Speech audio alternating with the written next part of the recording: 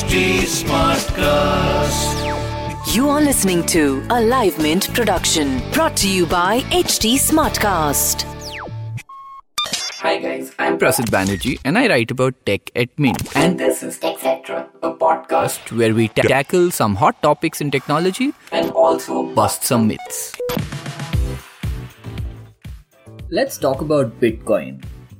Rather, let's talk about cryptocurrency. You know, digital forms of money which 90% of us do not understand, yet it somehow threatens governments and somehow can bring down world currency. A lot has happened in India over cryptocurrency over the past month or so, and I just thought we'd recap and understand what's really going on here. So a few days before the ongoing budget session of the parliament began, the government posted an agenda for this session on its website. In this agenda was a bill that aimed to ban private cryptocurrencies in the country and lay a framework for digital currency that's issued and controlled by the Reserve Bank of India. That's the RBI. Let's call that a digital rupee. Coincidentally, when I first got this call that this sort of ban is happening, I just happened to be sitting in a coffee shop and happened to be speaking a little too loudly. And this person next to my table asked me, should I sell my crypto? And that is where all of this began. Here's what has happened. When cryptocurrency started, it was this really complex thing which none of us understood. The few of us who did, we went to do what is called mining, and we made our own crypto. It was literally like you had your own printing press and you could print your own money. But now, about 10 years after the creation of the first Bitcoin and a bunch of other currencies, mining doesn't really make sense. It's just too expensive and most of us will make no money if we try to mine our own Bitcoins. Now eventually, Bitcoin exchanges came in, and I'm just using the term Bitcoin sort of generally here. There are of course other currencies like Ethereum, Tron and many more. Now these Bitcoin trading exchanges or crypto exchanges so to speak are basically just like a stock market but for cryptocurrency. You go here, you sort of invest money in crypto and you see that money multiply and you can take that money out when you want. You're basically buying and selling in crypto and betting on the fact that it will keep appreciating. Now as we speak, Bitcoin has broken the $50,000 mark for the first time in its lifetime, and Ethereum has been doing very well as well. Now when the Indian government says that they will ban private cryptocurrency, what most experts agree is that the definition of private cryptocurrency is what will determine the future of crypto. According to some, there is nothing called private cryptocurrency. But then most people believe that the moment the government issues a digital rupee, that becomes sort of the public version of cryptocurrency. And the reason that is a cryptocurrency is because the underlying technology will be the same, which is called blockchain. But for all intents and purposes, a digital rupee is basically a rupee that is digital. Nothing much changes for us. So since the digital rupee will be sort of the public currency, it is understood that most every other currency like Bitcoin, Ethereum and all, they will become private cryptocurrencies, and doing any kind of dealing in them will be banned and punishable by law. Now note that this is what people expect it to be. We do not yet know if this is how it will turn out to be. And this is exactly why people are wondering whether they should sell their cryptocurrency right away, because if a ban happens, you're basically left with assets that have no value. Imagine if gold had no value. Would all the jewelry you've kept in your bank locker have any monetary value to you? No, right? That's exactly what would happen. Now, there have also been reports that if the government does ban crypto trading and crypto buying and mining in India, then they will also give people 90 days, 6 months, or basically they'll give people time to disinvest and take their money out and convert it to a regular fiat currency, that is the rupee. But here again, experts say there'll be a problem. You see, these exchanges that I mentioned earlier, they're basically middlemen. They are not people who are actually selling you cryptocurrency. What's happening on an exchange is that you're the buyer and there's a seller, and there are so many users that every time you want to buy, there is a seller. Every time you want to sell, there is a buyer.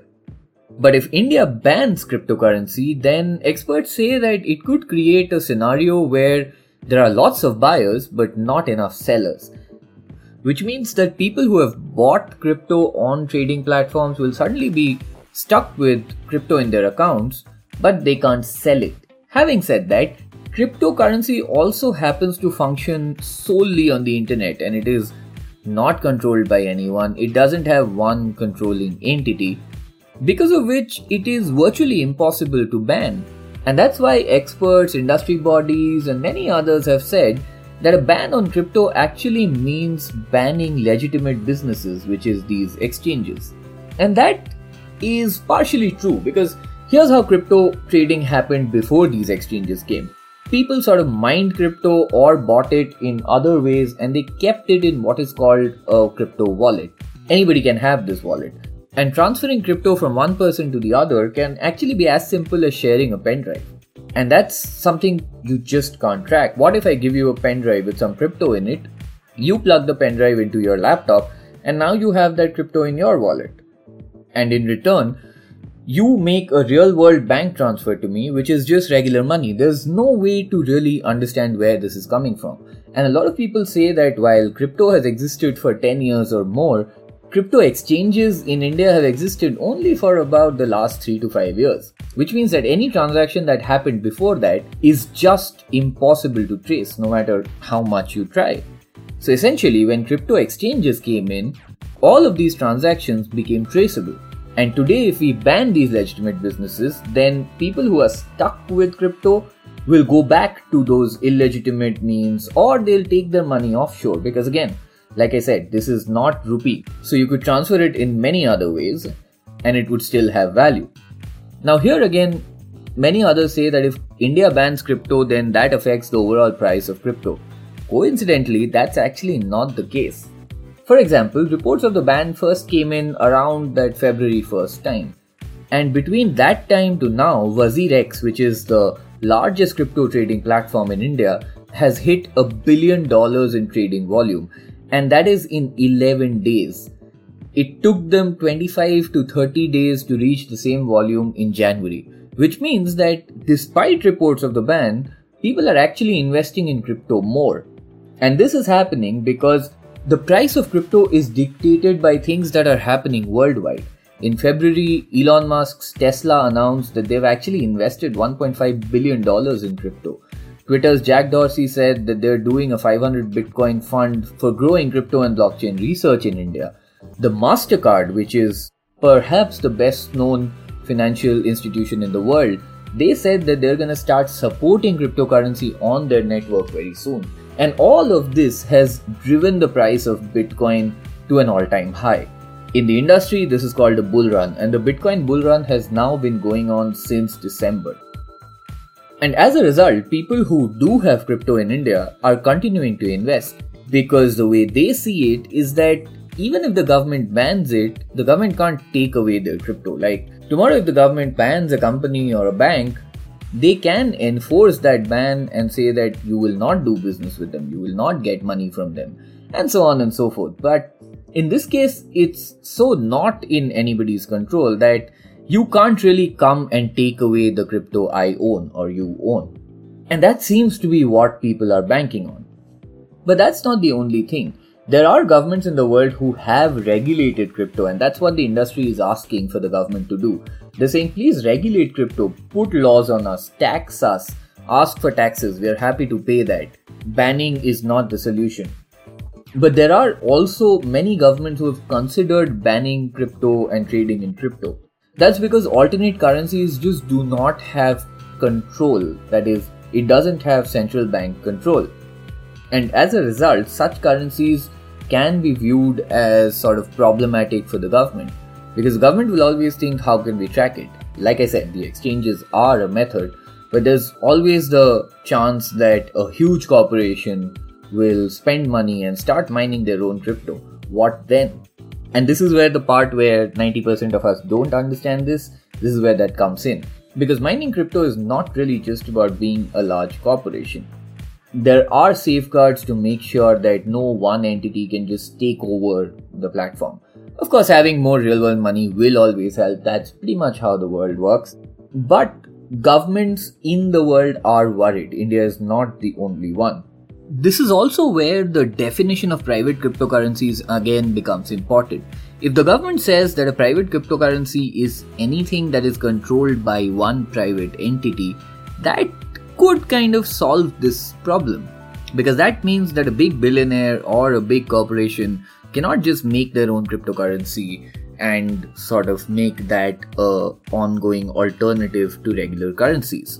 Of course, we'll have to wait and find out whether this is what they mean, but this could be a solution according to many experts. In 2020 alone, there has been over 500% growth in crypto trading on Indian exchanges, and that's because people see value in them. According to public databases, the total amount of money Indians have invested in crypto is about rupees 2 lakh crore by now, which is pretty much equivalent to some of the schemes that the government announces for industries. And these numbers, what they really tell us is that an outright ban on crypto may not be the right way to go. And at the very least, we need more introspection and we need to think how we can regulate these and probably bring all of this money into the country's economy. So that's it for today. I shall be back this very week with another segment where I take on some misconceptions about technology. Until then, tell me what you want me to cover. You can find me on Twitter and Instagram at Undertaker. Yes, you heard that right. It's UNDERTECHER. Or you can write to me at podcasts@hindustantimes.com. Talk to you next time. This was a Live Mint production brought to you by HT Smartcast. HT Smartcast.